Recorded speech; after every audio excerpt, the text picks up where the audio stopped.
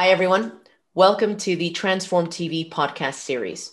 Today, I'm joined by a special guest who's coming to us all the way from Latin America, actually. Today, we're joined by Douglas Guilherme, who is the Vice President Supply Chain Global Markets at Ecolab. Douglas, thank you so much for being part of Transform TV. Thank you for being here. Thank you, Maria. Thanks for the opportunity to come here. So why don't we start with a simple question that I ask everybody.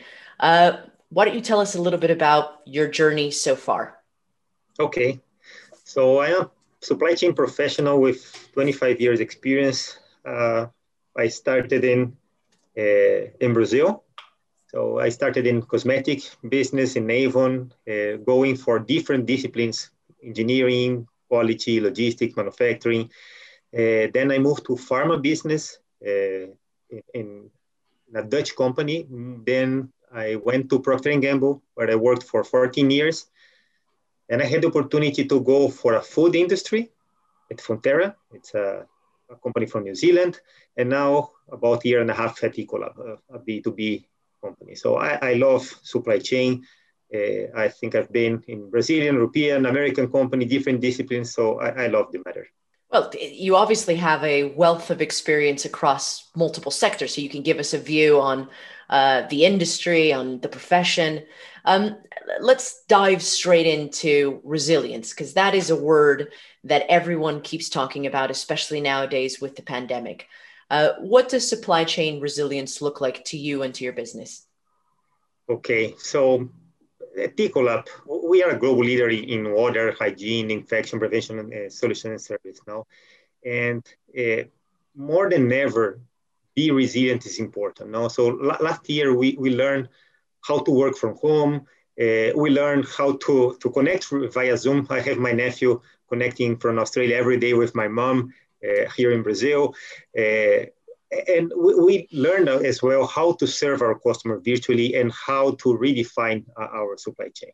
So for me, resilience now is to tap into this strength that we learn and have this balance between the agility to take the early signs and react, and also to have these preventive systems to as a BCP for what's coming.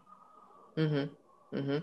And what have you guys been doing? Do you have any kind of initiatives that you've been implementing to improve supply chain planning during, or maybe for the era post-pandemic, whenever that is going to be? Yes. So in supply chain, we want to be part of the front line. So we tell our associates that we're part of front line to enable growth, margin improvement, and productivity. In planning, for instance, we have redefined our IBP. So what we implemented was the weekly cycles, what we call here is weekly SNOP or SNOP Express, to take these early signs. There are many markets that are shutting down, customers that are opening, borders that are shutting down. So we have to take these insights from our commercial colleagues and react faster. So This is something that we have to change. The other thing is we have many of our customers that they keep their operations because they are essential, but we cannot be there with that.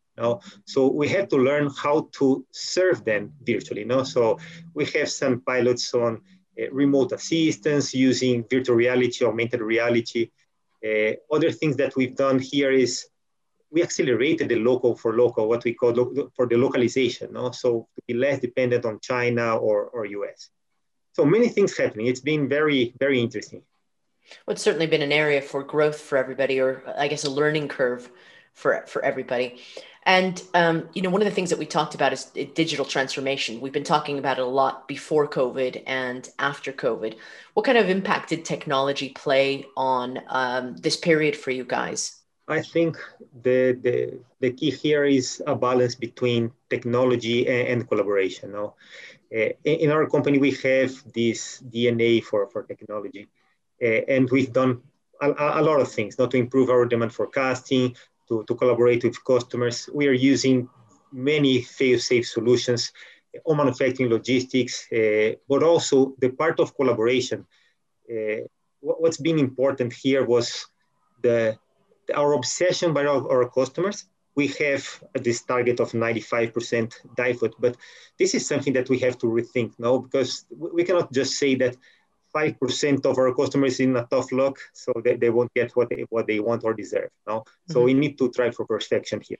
So I think we have to combine and use what we learned from the pandemic to accelerate technology, but also to expand our collaboration. Okay. And, what do you think, because I like what you said there, that, it's something that you need to do, in terms of technology and collaboration, they go hand in hand, right? Is there any technology that excites you right now that you think this is a really interesting technology that's coming around, or that you guys are really interested in? Yes, so I started by educating myself, no? So I have to lead by example. I just completed my certification on machine learning, and I think that the potential of machine learning is tremendous. Also on Power Apps, I just completed a training on Power Apps because we have many opportunity to be paperless and to drive faster decisions. So yes, first of all, I'm doing this because I have to learn, then to ask my team to learn.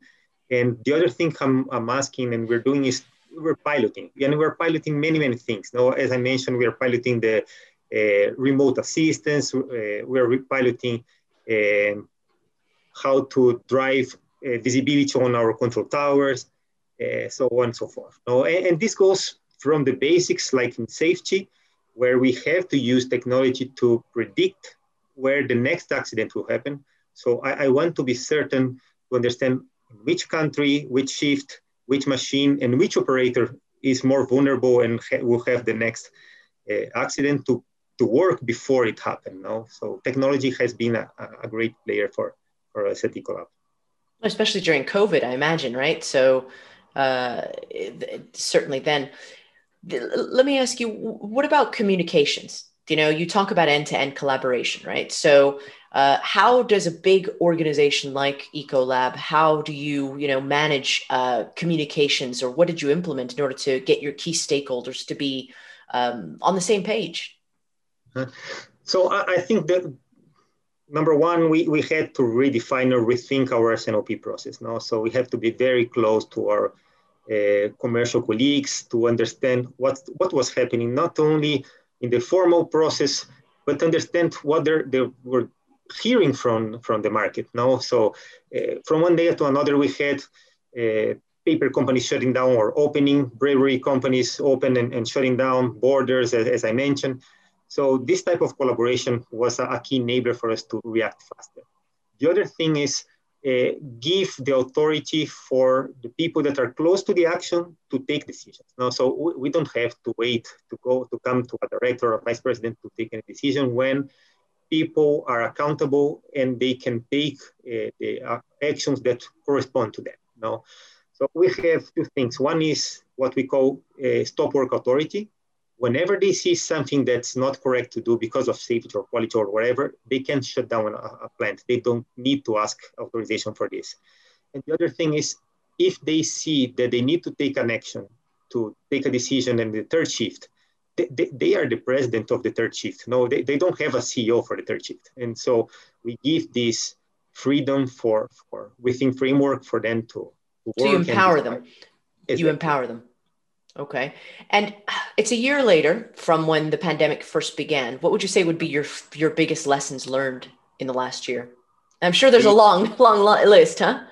Yes, we hired the best chief technology officer in the world, which was the pandemic itself. No? So we learned that we have to be faster. Many of our BCPs were not perfect. No, they worked. We didn't stop any of our factory, but we learned that the way that we are programmed in our RCCP during the supply review, for instance, was not able to cover for a 40x growth in a market. Now, I have an interesting case that we used to produce 20 tons of a certain product, and from one day to another, we had to sell to the government 400 tons. Now, so there was not a system that could predict this.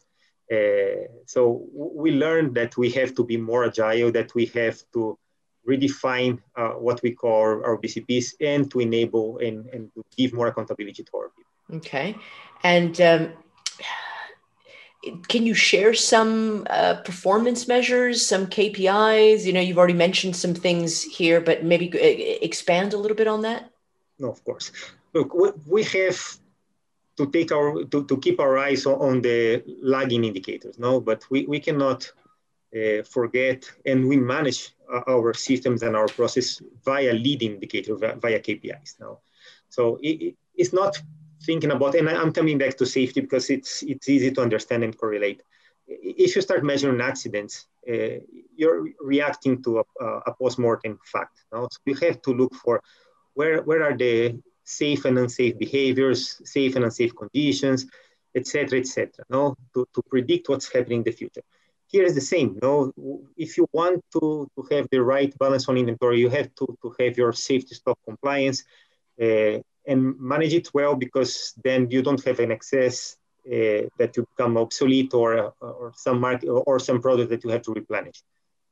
So this is one of them. The other one is import lead time compliance or quality parameterization on the floor.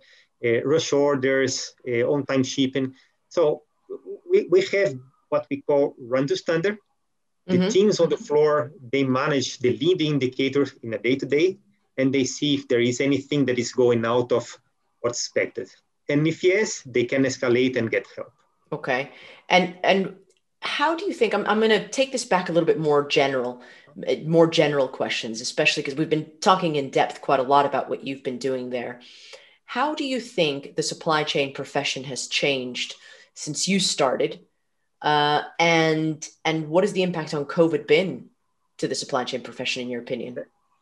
That's a good question. I'd say that I would divide in two groups, no? Because we always need the supply chain professionals and practitioners that they have the deep understanding in each one of the disciplines in supply chain, no? Being on planning or logistics or engineering or manufacturing, etc. So we need these guys to have this knowledge in depth. Now, for the ones that they want to be the supply chain practitioners for the future and to be the leaders of the organizations, what I'd say and what I've seen as a difference is one, we are part of the business. And if we don't understand, and if you cannot talk to the CFO about the numbers as well as they can, or if we cannot talk about technology with the CTO as well as they can, if we're not proficient on digital or diversity and inclusion, we'll start becoming obsolete. No? So I think the biggest change I see since my early years in Avon to now is technology. It's the basics, and you have to have, and the part of knowing the business in depth, it's a must. It's a must. Otherwise, it will be someone that's not building the future of the company or the numbers of the company. Do you think that the supply chain leader now has more of a stake in the overall strategic say of a business than they did probably when you got started? Absolutely, absolutely. Supply chain used to be seen as a function, and today we are part of the business. We are part of the front line, as I mentioned. We can drive decisions and numbers for good. Well, and not only that, but you know what I would say, a lot of companies have failed or succeeded because of the strength of their supply chains, you know? And I think it became more evident now with the pandemic, no? So without supply chain, we don't have vaccines, we don't have products, you don't have raw materials. Toilet paper, exactly. which was in the news everywhere here, you know? So that's the profession. What does the new normal look like to you? I think we've been in this period that we have seen many crises, no? And we saw this health crisis, economic crisis, environmental crisis, and political crisis. And I think we learned a lot with this. Crises are here to stay, no? And we can take this as a crisis or a blessing. And I tend to be positive in my life. I tend to ask my team to be positive and to see the right side of this. My part of my business my second head I used to have, it was Latin America, and we had the best best year ever for the company. I would say that we have to tap into the learnings that we had during pandemics and elaborate it even more. Keep working close to the commercial folks. Keep learning from digital and being fast and agile. We have to adapt. That there will be more crises coming in, unfortunately. And what about agile? Do you know what everyone keeps talking about an agile supply chain and agile in general? What are you doing to ensure that your processes and your teams and everybody are as agile as possible? Yes, I'll come back to one comment I made. One is to tap into technology. So you have to have a way to get sensing from the market, from the business, and react, delivering the product that is needed. On the other hand, is if you don't take care of your organization, enabling them to take actions. As I mentioned, the shift leader for the third shift, he's the CEO of the company at this time. There is no director at 3 a.m. in the plant to take the shot. So what I would say is a combination on tapping into technology and also creating this culture where it's okay for them to take risks, take actions, and to have this stop work authority when needed. Do you know, I was talking to someone today about letting your teams feel safe to fail and creating a startup environment in your team. What's your opinion on those two things? It's easy to say, hard to do. No, but absolutely necessary. It's absolutely necessary. We are here to build leaders better than us. So my role in the company is to prepare who will be the next vice president that will be much, much better than me. And in order to do this, I have to let them fail. I have to let them try. I don't have the best answers. We collectively are smarter than any of us alone. So easier said than done, but this is something that we have to do and practice every day. So let's go back to the new normal. Are you going to be traveling as much? No. Look, 4 years ago, or 5 years ago, being at Procter Gamble, I remember I had a year of 250 days traveling, and I was managing both Latin America and IMEA. And for me, the way to manage IMEA was being in IMEA. So I had my family in Panama, and I went to Egypt or UAE, in India, and that was the normal for me. We learned that this is not really necessary. We just finished our corporate audit for safety and compliance virtual. So as I mentioned, I'm moving to US. My assignment is based in Chile. I'm today in Brazil. And we learned that we don't have to work from home. We can work from anywhere. I totally agree with you. I mean, I think, doesn't that show the possibilities? When I look back to my audience and I talk to some of them and I say, I bet you if I had asked you a year ago, can you work from home? Can you spend a month in your house working? And I mean, 99.9% of everybody, 100% of all the supply chain leaders I know would have said impossible, right? Would you have said that? Yes, I would say that. Look, I have a good background on manufacturing. I love to be close to people. And that's what I miss the most, be close to people.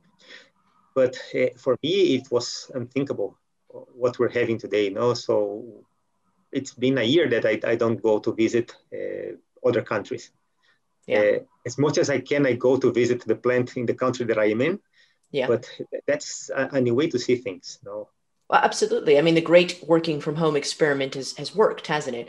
No one's saying that it's black or white, right? No one's saying we're only going to work from home or we're only going to work. But I think the new normal, and I'd be interested in your opinion, is sort of a combination, isn't it? It's a little bit more flexible. It's a little bit more agile, to use that word.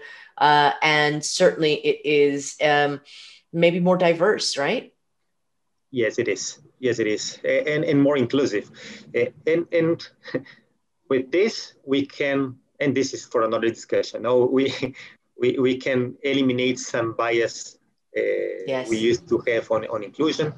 And it's not only working from home. It's working from anywhere. Yeah.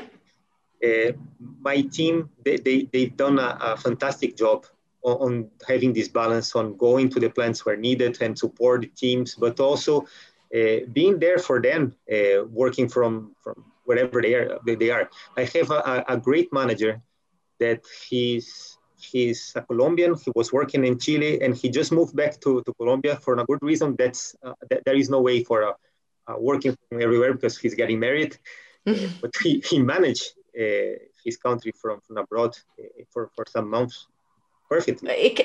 That's what I'm saying. I think we've all learned quite a lot. In my own experience, my sister just relocated with her family to New Zealand from the States, and she's still working in the States in her job. She adjusts her time a little bit. She doesn't know how long she'll do that, but both the employer and employee are happy to continue working in this kind of, working in this kind of situation. And that's what I'm getting at. I think the flexibility that is the new normal is something that we couldn't have predicted. And when you talk about flexibility, one good thing is that there is a vaccine that is already here, protocols to return from office, and we don't have to go to the office from 8 to 5.